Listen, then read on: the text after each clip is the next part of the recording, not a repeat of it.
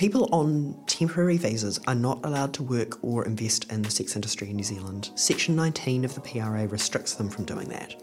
So that means even if someone is legally allowed to work in other industries, so if they're, say, on a student visa, which grants them the right to work for a certain number of hours per week, or if they're on a working holiday visa, they are not allowed to work in the sex industry. That's a breach of their visa conditions.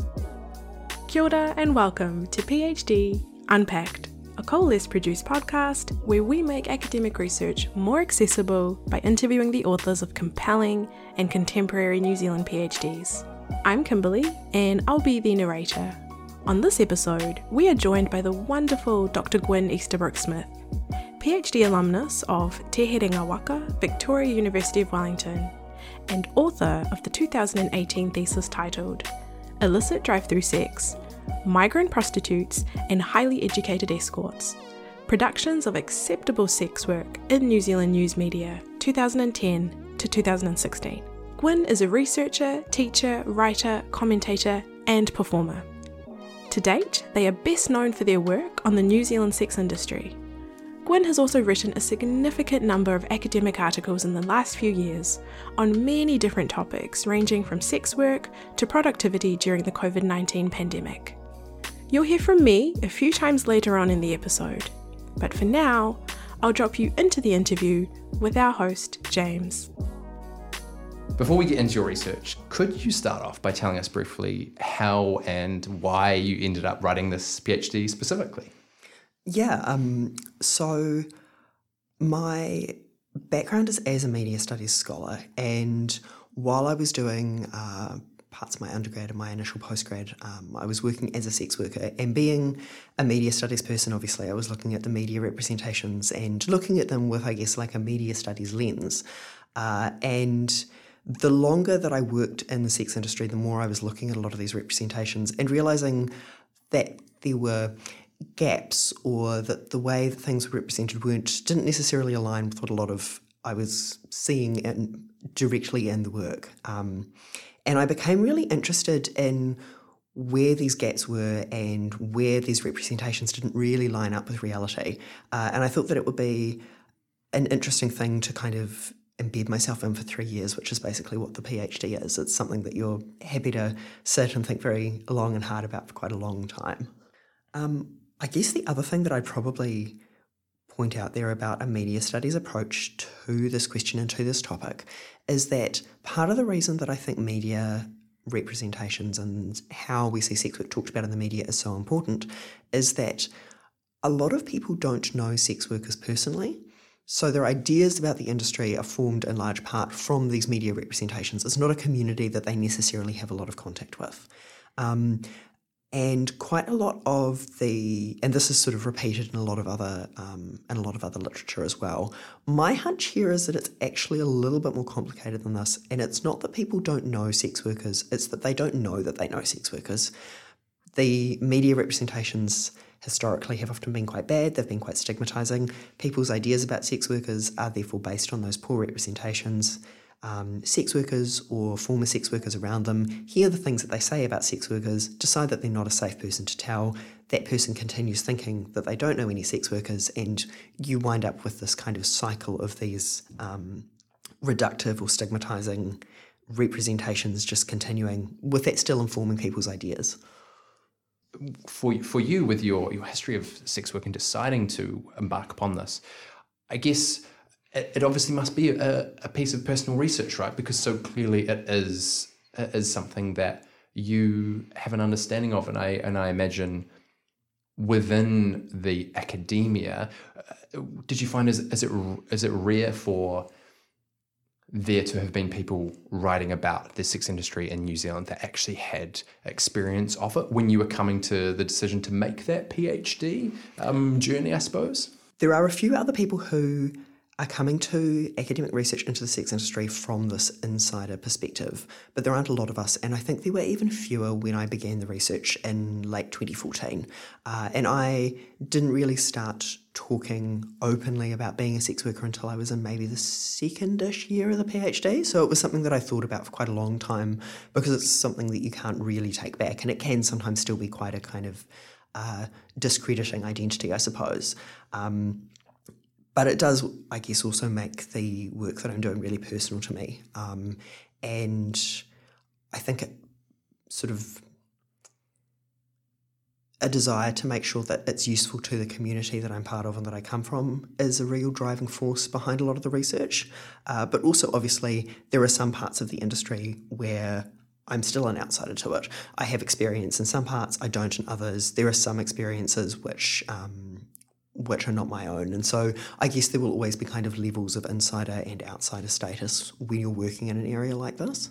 And I suppose coming to the PhD and the research from that sort of media studies perspective, a great bulk of your work, which we will get into, is actually analysing different forms of media, sort of almost separate from yourself. Fundamentally, it is how are other people analysing this industry, and you as a researcher and someone that has lived experience being able to approach that and I guess break down, well, how does that align with my experience and other people who have lived experience within the community, I suppose. Yeah. So looking at the kind of the shapes of the representations which start to emerge and the narratives which come through again and again and again. And I think having that insider status meant that there were points which I could identify perhaps a lot faster than someone who didn't have that experience, which probably just practically saved me a bit of time in some of the analysis, or just a greater familiarity with the interaction between different parts of the industry and being able to untangle what the power dynamics there were sometimes. Gwyn's PhD focuses on exploring the idea of acceptability. Are there some forms of sex work that the New Zealand media frames as more acceptable than others? To understand the parameters and context of this investigation, we need to know more about two things. The first is the Prostitution Reform Act of 2003, and the second is about the different kinds of sex work that exist in Aotearoa. New Zealand passed the Prostitution Reform Act, or PRA, in 2003, and lobbying for that went on for a very long time. It was driven mostly by our advocacy group, the NZPC. They got Ministry of Health funding for health promotion in the late 1980s, and from then onwards were pushing for decriminalisation. The bill passed by one vote, so it was 60 to 59. There was one MP who absented themselves from the vote, so it was a very, very close margin there. And it decriminalised sex work, except for migrant sex workers who are still not covered by the protections of decriminalisation. And there are a multitude of different ways of legislating sex work, but decriminalisation is the one which produces the best health outcomes for sex workers. So it's the one that's preferred by sex work advocacy organisations, and it's the one that we are fortunate enough to have here. New Zealand was also the very first place to pass decrim on a national level. There are some other places that had it before us. I believe New South Wales and Australia did from the early 90s, but we're often used in international comparative research because of this quite unusual legislative structure. And so that was also part of the kind of motivation for the research, is I was interested in seeing what happens to representations of sex work once it's no longer a crime, and once it's being understood in terms of work. Do we actually see a shift in the representations? So decriminalisation helps with destigmatisation, but it isn't by itself a destigmatisation. Other things need to happen alongside it. There are, as you said, there are lots of different ways of doing sex work. It's quite common for people to move through different models of working during their careers in the industry, or to work in a couple of different ways simultaneously. One of the kind of most apparent differences, I suppose, would be between street-based sex work and indoor sex work. And then within indoor sex work, you've got a lot of different models there as well. So you would have different kinds of managed sex work. So you might have, say, walk-in parlours, which a customer walks in and would then meet whoever's on shift who would like to meet them and decide if they'd like to book from there. Agencies, where they'll typically look at people's profiles online on the agency website, call and book ahead, so appointment-based. And then you'll have independent workers who typically will also work on an appointment basis. One of the big differences in the different kinds of indoor sex work that people do is the perception of how many clients a sex worker sees. So there is often, and I'm saying perception there because it doesn't necessarily have any bearing on the number of clients that any individual sex worker might see, but there's often an idea that parlour work is lower paid and higher volume. So you earn less per client, but you see more clients. Agency work, you see fewer clients, but you earn more per client. And I think that that's often one of the ways that acceptability starts to be kind of meted out and divided up. I wanted to ask you about, I guess, terminology and specific language, because there's a fascinating piece within, I guess, the first third of your PhD that analyses different terminology referring to people who work in the sex industry, particularly the divide between this idea or this terminology of sex worker versus this term prostitute, which I guess some people would understand to be a quote unquote correct terminology or incorrect terminology. But I think this is a great place to start as we consider terminology and words as we move into thinking about how perhaps uninformed people consider the sex work industry in New Zealand. Could you talk a little bit about, I guess, those two terms and why it's important to educate people about how they differ in weight? Yeah, so sex work and sex workers are terms which were coined by, I believe, by Carol Lee in the late 1970s, and they're the ones that are preferred by sex work advocacy organisations and sex workers themselves because they foreground the fact that it's a job. Prostitute, in comparison, has a lot of negative connotations. It has a kind of secondary meaning to, I think, Gail Feddersen talks about this as just to sort of sell one's talents in a disreputable way. It's got ideas about dishonour attached to it. It's also a legal term, so the use of the term prostitute often carries quite a lot of moral stigma. It carries quite a lot of negative weight, whereas sex worker, in contrast, it describes what we do at work. It describes what the job is. It also determines the register that you'll talk about it in. So in using that term, you're right from the outset saying, okay, we're talking about labour issues here. We're talking about workplace rights, occupational safety and health. It sets the tone for the conversation, I think. And as you say, I guess I've wrote about, I said a note from your PhD about the implications of labour and skills required. And I guess that key word, work, is so crucial in this analysis of the sex work industry in New Zealand, that it is labour issues and everything that we talk about should be viewed through that lens of work, as you say. So let's move, I guess, into the bulk of your research, which is these three chapters which look on, I guess, three different events or subject matters and media texts within those. And those three chapters are Chapter 4, Street Sex Work in South Auckland, Chapter 5, Migrant and Student Sex Workers, and Chapter 6, Independent and Agency Sex Workers. And I suppose as we analyse all three of these, we'll, in general, discuss this idea of who is deemed acceptable and who is deemed non-acceptable within the media landscape. But let's start with Chapter 4 because it's the first one that comes within your research. Street Sex Work in South Auckland is the title of the chapter. Can you tell us a little bit more about the context surrounding this event and the media text? What was going on at the time within New Zealand and specifically South Auckland that brought this discussion and this focus within the media to the fore? Yes, so there were attempts from 2005-ish onwards through until about 2014, I believe, to pass local bylaws which would have restricted where street-based sex workers in South Auckland were able to work. So the idea was to try and move them away from the Hunters Corner area and towards industrial areas. And because of the progress and the debates around those bills, it kept kind of returning to the media. There was a group from South Auckland who called themselves Papatoetoe Residents Reclaiming Our Streets, who also pushed this forward hugely in the media, and they would often make statements to the media. At one point, a pamphlet about street-based sex work in the area was released. So there were a lot of things that kept kind of pulling it back up to the top of the headlines, basically.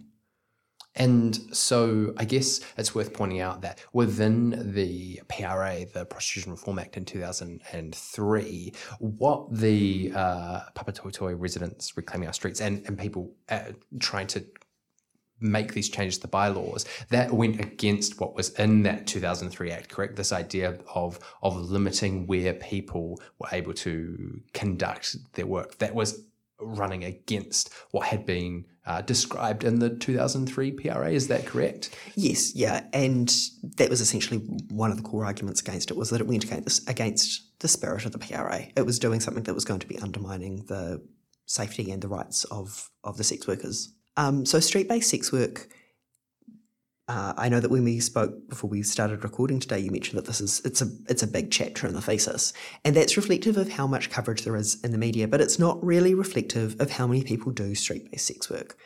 It's a very small proportion of the industry, but it's a part of the industry which often gets returned to as a kind of visual shorthand for other parts of the industry. And you will often see stories about other kinds of sex workers illustrated with images of street-based sex workers, and particularly sometimes stories about migrant sex workers who explicitly are working indoors in brothels will be illustrated with images of street-based sex workers, and often that will be next to headlines with things like illegal prostitutes or illegal brothels.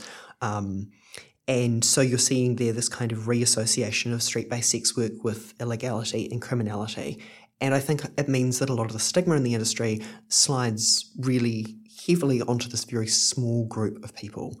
And I think that that's probably a useful place to start in terms of street-based sex workers as being the kind of focal point for a lot of people's hatred of sex workers, basically, because they are so visible. Which I guess if you applied that lens to not anything else within the media, but take a completely different community or industry. I'm trying to think of an example here. I guess we would think it very strange if there was an article about lawyers that used examples of people that were accountants. You would simply say, well, this media representation doesn't make any sense. They're not the same. And I suppose what you're saying about the I guess maybe homogenizing is the right word of a poor and an uneducated presumption that people who are employed and work in different ways within the sex industry sort of operate in a similar way, and that is simply not the case. Using street-based sex workers as the representative for, say, migrant sex workers or vice versa,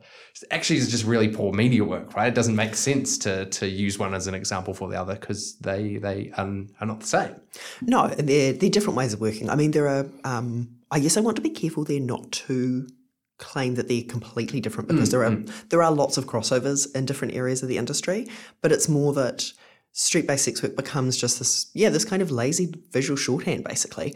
Something I'd encourage people to do next time they see some video footage or a photo of street-based sex work used to illustrate a story about sex work, almost inevitably this will be outdoors. There'll be cars in the picture. How old are the cars? How long have they been using that footage for? That's another thing to kind of look out for. Once these images are in the industry, and often they're taken without the permission of the people in them, they'll stay in rotation for a long time, decades sometimes. One thing that I thought was really interesting about this chapter was this discussion of work and legitimacy of I guess, labour. And you talk about how the PROS would frame the street sex workers as not being legitimate work when it benefited them, but then completely flipping that and framing it as work when it benefited their narrative. And I guess that so clearly revealed the flaws and how the people that were advocating for these bylaws and being against street-based sex work really had massive holes in their argument about what street sex work was. Do you want to talk about, I guess, this concept of labour and skill, as we have spoken about, within even just the definition and using the terminology of street-based sex work, how that kind of came to a fore within that? And I guess there's one fascinating element within the chapter you're talking about how the PROS had issues with this idea of people driving in from outside of the community to sort of I guess, come into the area and they're not from our community, and therefore this is problematic, which, as you say in the research, in any other industry would be considered commuting to work, which I just kind of cackled at. I was like, this, of course, it doesn't make any sense. I'm glad you brought that example up, because I feel like that's such a perfect encapsulation of so many of those arguments. They're so bad faith, they're so unwilling to apply these lenses of work. You could also see quite often coming through, there was an expectation that the sex worker is always working. So again, there wasn't an understanding of it as work as something that you aren't doing it all the time. You finish your shift, you finish whatever hours you've decided you're working.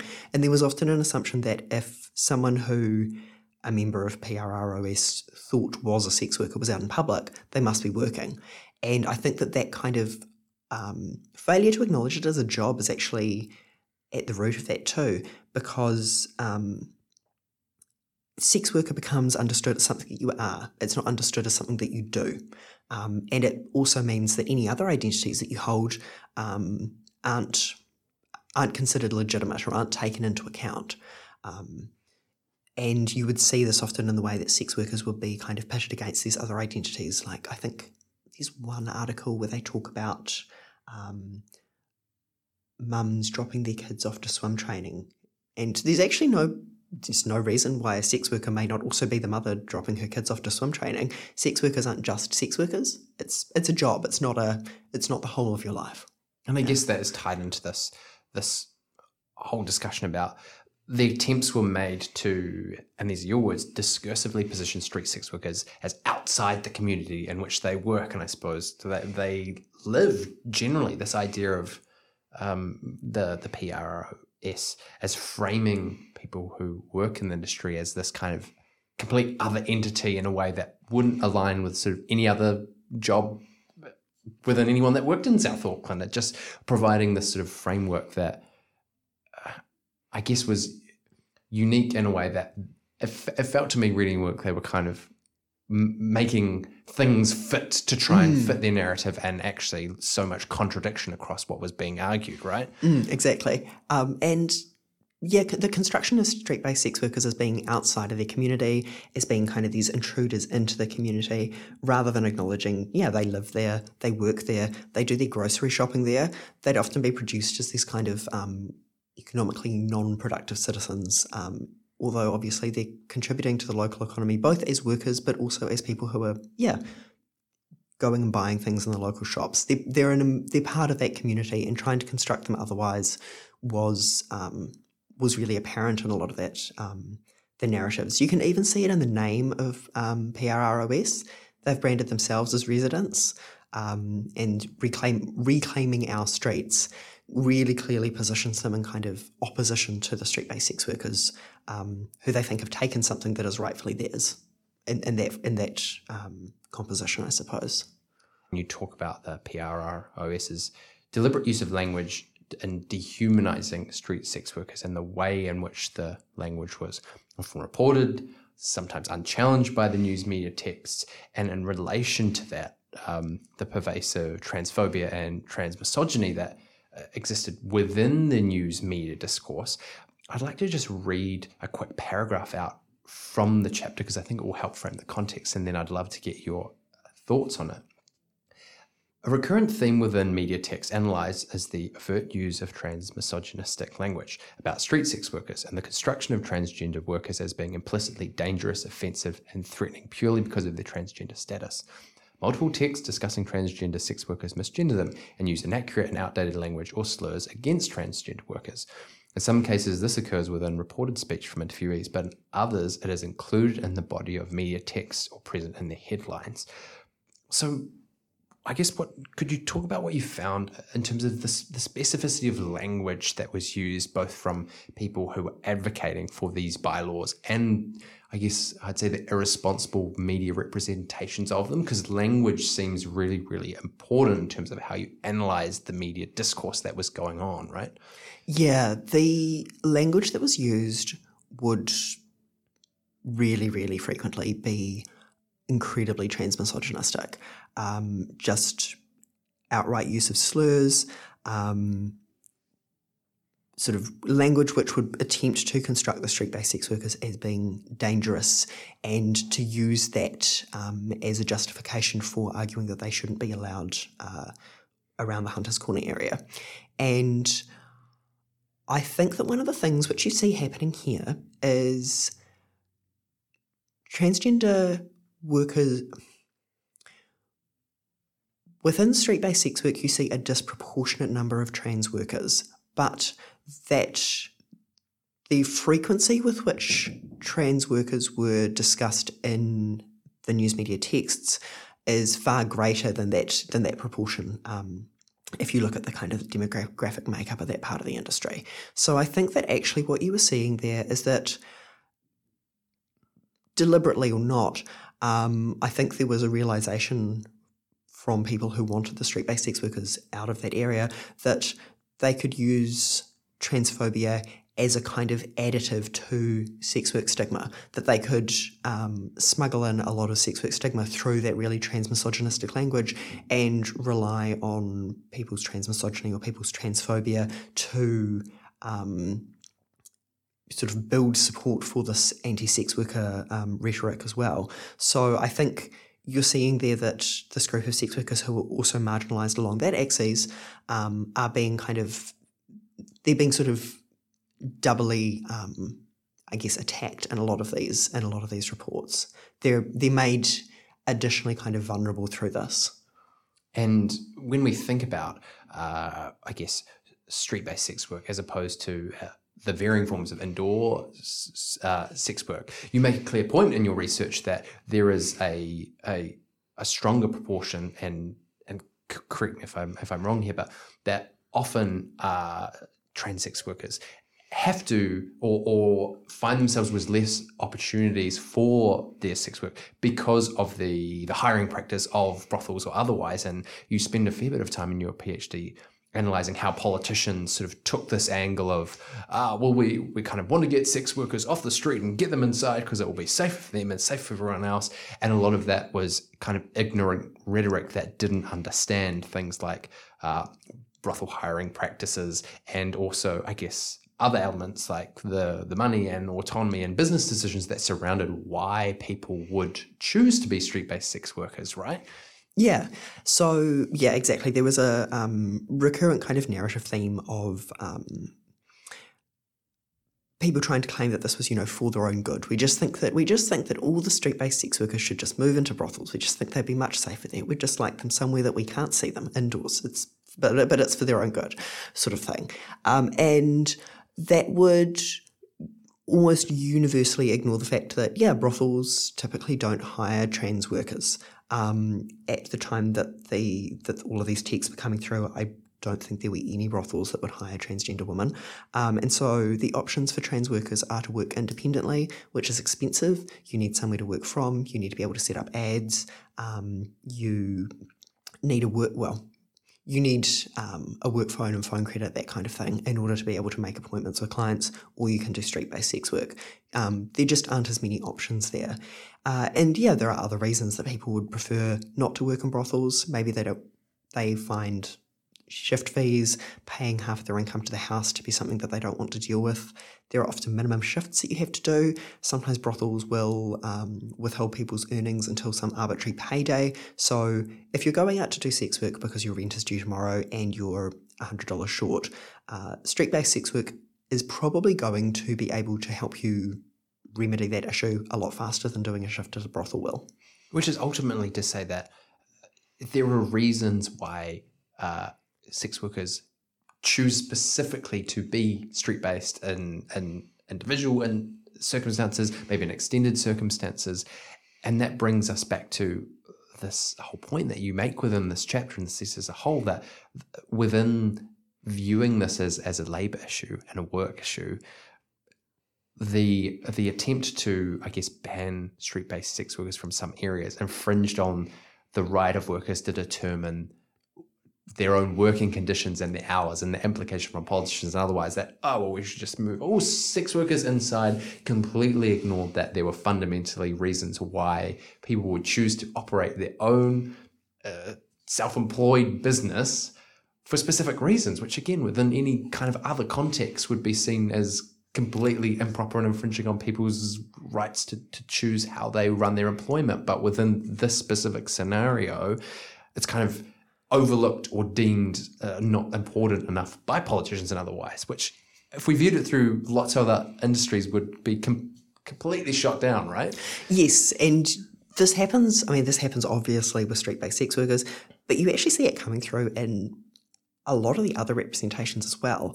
Not to jump too far forward in the discussion, but one of the other areas that this happens is when you look at coverage of indoor sex workers, where there is often an assumption that the best way to work is to not do too much sex work. That if you're really, really good at it, you should see hardly any clients. And I find that fascinating because, again, yeah, as you say, like you would struggle to find any other industry where people outside the industry would look at it and be like, wow, $400 an hour, gosh, I hope you don't work too much. You really shouldn't work too much, rather than being like, oh, wow, if you are able to command that per hour, why would you not see as many clients as you are comfortable seeing each day? And you can see that it still holds this kind of, there are still a lot of ideas there about sex workers as not being suitable to make choices about their own lives, not being the experts in their own lives, or doing sex work kind of accidentally, rather than kind of making choices based on the options which are actually feasible and actually available to them, not the ones which exist in the imagination of people who are telling them how they ought to work. Let's, I guess, shift away from that chapter and move into your next kind of focus event, which is the chapter titled Migrant and Student Sex Workers.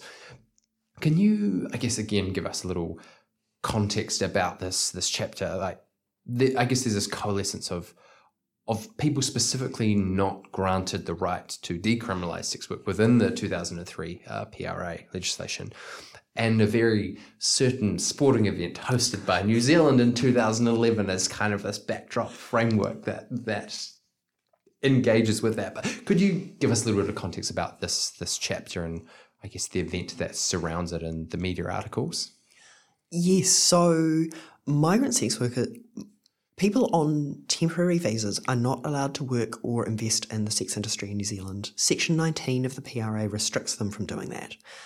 So that means even if someone is legally allowed to work in other industries, so if they're, say, on a student visa, which grants them the right to work for a certain number of hours per week, or if they're on a working holiday visa, they are not allowed to work in the sex industry. That's a breach of their visa conditions. And that means that, as you said, they don't have the protections of decrim. The intention behind that was that it was supposed to prevent trafficking and prevent exploitation, and research has found that in fact it's not effective in those ways. It places migrant workers at a higher risk of exploitation, because if their boss, say, is forcing them to work longer hours than they want to, or trying to pay them less than was agreed, they don't have the same kind of legal comeback that other sex workers do, because they're working in breach of their visa conditions. One of the events which a lot of this centred around was the Rugby World Cup in 2011. And there was, as anyone who was paying attention to any media around that time would probably recall, a lot of interest in the Rugby World Cup. And it would often be used as this kind of temporal marker when talking about sex work. So there is a very popular idea that whenever there is a large sporting event, that there is a huge influx of sex workers. And this is not unique to the Rugby World Cup. This happens with World Cups all over the world. This kind of huge number of stories which promote this idea. But then research has found that that doesn't really hold up. You don't have tens of thousands of sex workers descending on a city because there is going to be a large sporting event there. And the way that this happened, the way that this was talked about was really interesting, I think, because again, you saw this kind of shifting figure of the sex worker. So you were speaking just before about how with street-based sex work, we see it moving very fluidly between being a type of work and a type of not work, depending on what is most rhetorically useful at that point in time. Often with discussions of migrant sex work, you would see domestic sex workers being constructed as these respectable representative figures who were part of this kind of good like host nation status. And in other news media which kind of flowed through over the following years, you'd sometimes contingently see the domestic sex worker being figured as a type of worker whose work was legitimate enough for it to be like quote unquote like threatened by migrant workers. So as long as it was useful for perpetuating anti-migrant narratives, the domestic sex worker was allowed to be a real worker. And I find that really interesting, that it's a real... It's so contingent and it's so, okay, you can occupy this subject position as long as it's useful for this other argument that we're using to advance these other marginalisations. And you saw that coming through quite a lot in this. You would often see sort of, again, really obviously really openly anti-migrant sentiments being perpetuated about migrant sex workers. Sentiments which... have been identified and roundly critiqued when used against other groups of workers, but they continued to be used against migrant workers for a very long time. Gwyn's research highlights a clear hypocrisy in how the New Zealand media portray sex workers. There are two clear imaginaries used. The first is the idea of the vulnerable sex worker who is in need of protection and saving. And the second is the devious, manipulative sex worker taking advantage of our society. If this all sounds familiar, it's probably because this label binary is quite similar to how the media portrays refugees, as explored in our episode with Dr. Natalie Slade, which you should listen to next if you haven't already. Not only are these sex worker portrayals problematic in and of themselves, they are constantly used interchangeably by the media, based on whichever label suits any given article at any given time. The sex workers would move often through both of those, or back and forth between those two different imaginaries, I guess. Vulnerable sex workers, the kind of vulnerable sex worker who needed paternalistic protection would quite often be the international student sex worker. And it was this idea that people were being, they were being tricked into the industry, or they were being kind of, I think the word lured was used a couple of times in articles, that, people didn't know what they were getting into, and that they needed, it still carries obviously this idea that the sex industry is inherently dangerous and damaging, and that nobody could possibly be making an informed choice to work in it, looking at all of their options and going, this is the best one for me. And it assumes that that the international students needed to be kind of protected from their own decisions here. And then at the other end of that, you would see this kind of devious sex worker who was often constructed as being a little bit older, or as being maybe a kind of career sex worker who was trying to trick her way into the country. The way that Section 19 is enforced is also worth pointing out here, because although anyone who is here on a temporary visa is not allowed to work in the sex industry, the way that is enforced in practice is really racialised. It is mostly Asian women who are stopped at the border on suspicion of doing sex work. It has mostly been Asian women who are deported for doing sex work. So that, I think, also comes through in a lot of the media texts. They tend to be the ones who receive the bulk of the attention. And I think it can create a situation where there's an assumption that all migrant sex workers are also Asian sex workers, and also that all Asian sex workers are also migrants, and clearly neither of those things are true. There's a lot of exotification and stereotyping going on, particularly around Asian sex workers. I think there is one example that I talk about in the chapter where the author gives this fairly long discussion which purports to be of the interaction between a sex worker and her client, that includes lots of detail about her pouring him a cup of oolong tea, and she's both being, the detail about the type of tea is clearly also pandering to this kind of exotification discourse, and it's also her being really subservient to the client, and then it goes on to kind of talk about her in these very disempowering ways. And I think that it is again really relying very heavily on a lot of other racialized stereotypes to add to these ideas about the vulnerable, victimized sex worker as well. Let's move into, I guess, the final chapter, which is titled Independent and Agency Sex Workers. Would I be right in saying it kind of exists as a bit of a counterpoint to the other two, as we think about how the media purports the sex work industry and those that are deemed more acceptable than others, focusing on media text, dealing with these independent agency sex workers. What did you find within that chapter that, I guess, presented a different angle on how this certain section of the sex work industry was portrayed in comparison to the street-based sex worker and or the migrant sex industry worker? Yeah, so agency and independent workers, something that was notable about these stories was that they didn't tend to cohere around any particular kind of news event. The story was that there were sex workers who earned quite a lot of money and enjoyed their jobs. That was the story, basically. And there are a couple of agencies who would reoccur over and over again within these texts, and the way that they were talked about was so different to the way that street-based sex workers and migrant sex workers were discussed. The language that was used about them was really different. They'd usually be called sex workers, not prostitutes, or if they weren't called sex workers, they'd be escorts, or they'd be courtesans. So the kind of language which was also used on the websites of these agencies. And I found that detail about the language being similar across the websites and in these media texts interesting, because I think that a lot of the texts start to serve an advertorial function at that point.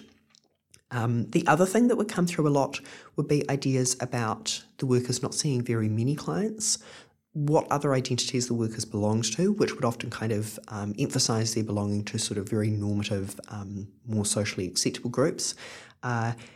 Ideas about how much they enjoyed the work, that would often really be emphasised. And I think all of those things they contributed both to producing this group of sex workers as more acceptable, but I think they also did it in a way which continued to shift the stigma about the industry onto other groups. It didn't dissipate it, it just moved it elsewhere, basically. Sometimes it almost seemed as though there was kind of a timer that was going off, it's been 12 months since we did one of those. New article. I think a couple of them were attached to the 10-year anniversary of the passing of the PRA. One of them, from memory, started off with an introduction about a new agency opening, and it was really hard to read that as anything but advertorial. Sunlight streams through the windows onto the French linen of blah blah blah, the newest agency in Wellington.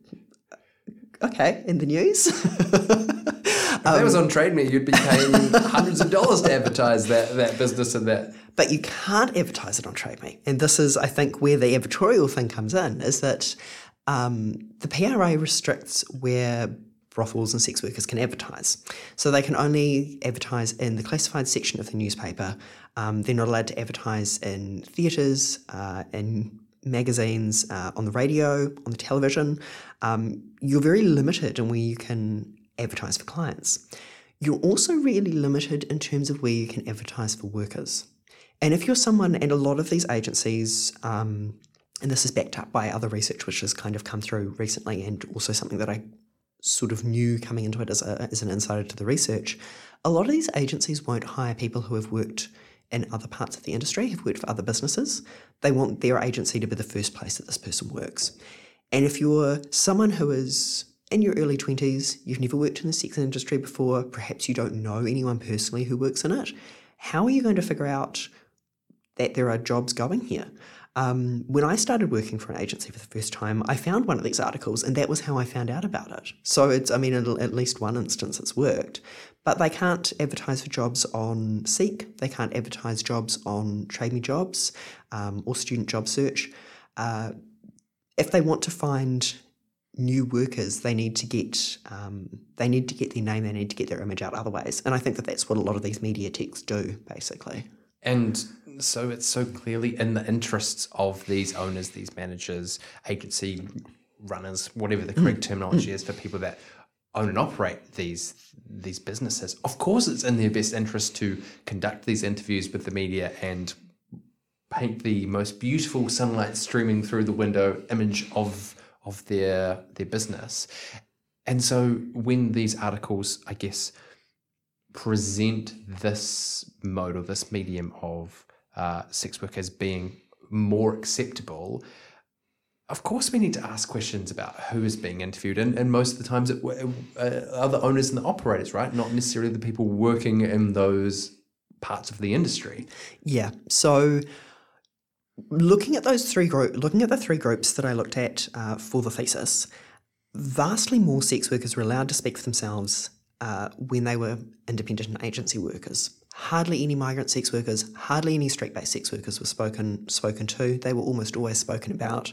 Independent and agency workers were most likely to be asked for their own opinions about their jobs, but they were then outnumbered by managers. So management's take was being accepted as the kind of final word. And again, this is, I guess, something that I would encourage people to think about generally when looking at media about sex work. Would other jobs be talked about in this way, or would you be suspicious if other jobs are talked about in this way? Like you said that you've got hospitality experience. If every single article about hospo, and I know that this does actually happen, a lot of them spoke only to the managers, would there be some things that the managers are highlighting that the actual floor staff would perhaps dispute? Probably. Local restaurant owner talks about how great said restaurant is. Yeah, I mean, you would just, as you say, they do exist out there, but through other framework, we would go, well, who are we getting all the sides of the story here? Or if they're talking about the work conditions in their restaurant, again, they're going to be talking about it in a particular way, especially if they're looking for staff, in a way that is maybe going to be a little different to how the staff members would describe it. And that's not to kind of appeal to ideas about these, terrible, awful, exploitative brothels. It's all awful. It's more just, it's a business. There are labour issues in businesses. Your interests are not identical to your boss's, and thinking about it as a form of work means being a little bit sceptical of some of the things which managers are saying about their own businesses, and thinking about what their kind of vested financial interest is there. Which within that element of the industry, this whole question of legitimacy of work and job and business and labour is clearly on a different playing field than some of the other kinds of sex work that we were talking about earlier.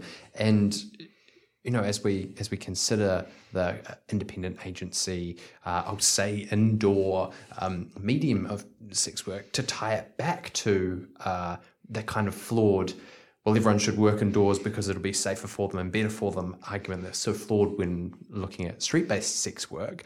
I thought it was really interesting that you did some research on, I guess, the description of the workers listed on some of the websites of these agencies, and the very specific categories that most of the workers fit within in terms of their body size, their age, and their ethnicity showed, and again, this is in your word, given this evidence, the suggestion these agencies represent an informed choice is at best optimistic and at worst actively racist, classist, ageist, sizist, and sexist.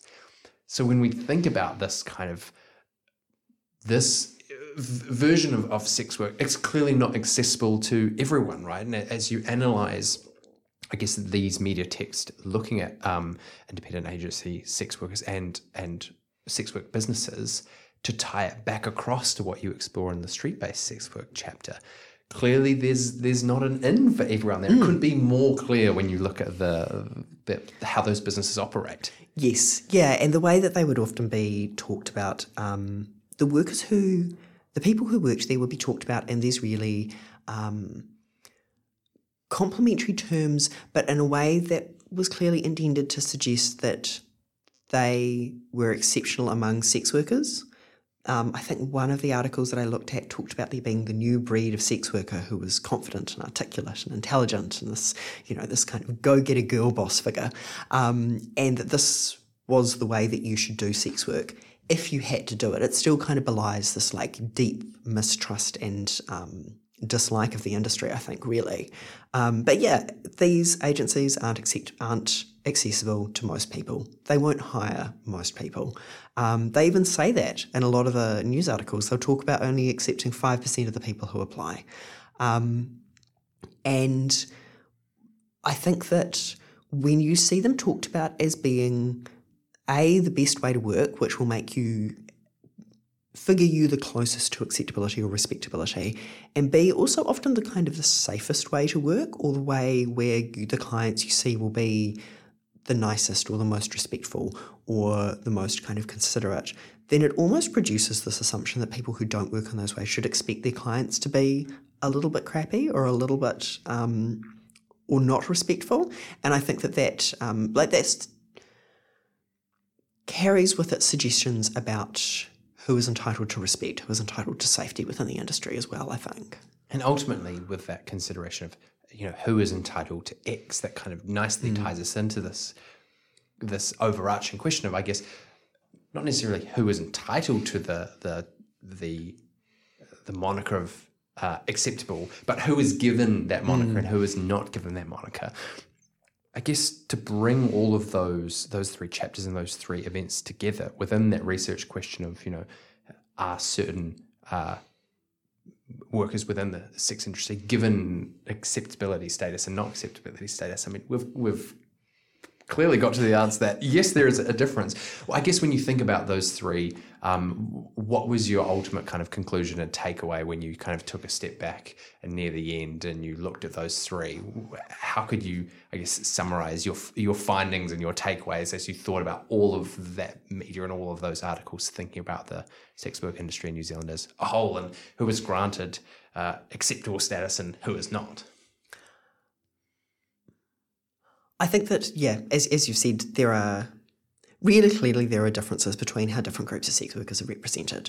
And I think people's relative proximity to other markers of kind of respectability or normativity determines how acceptable their sex work is going to be made. So if you're someone who is, say, middle class and tertiary educated and cisgender and Pākehā, for example, and you make it really clear that you don't do very much sex work and that you're only doing it for a little while and you're doing it to save for the deposit on a house, you have access to all of those other privileges. And so I think your sex work is less likely to be a fully discrediting identity.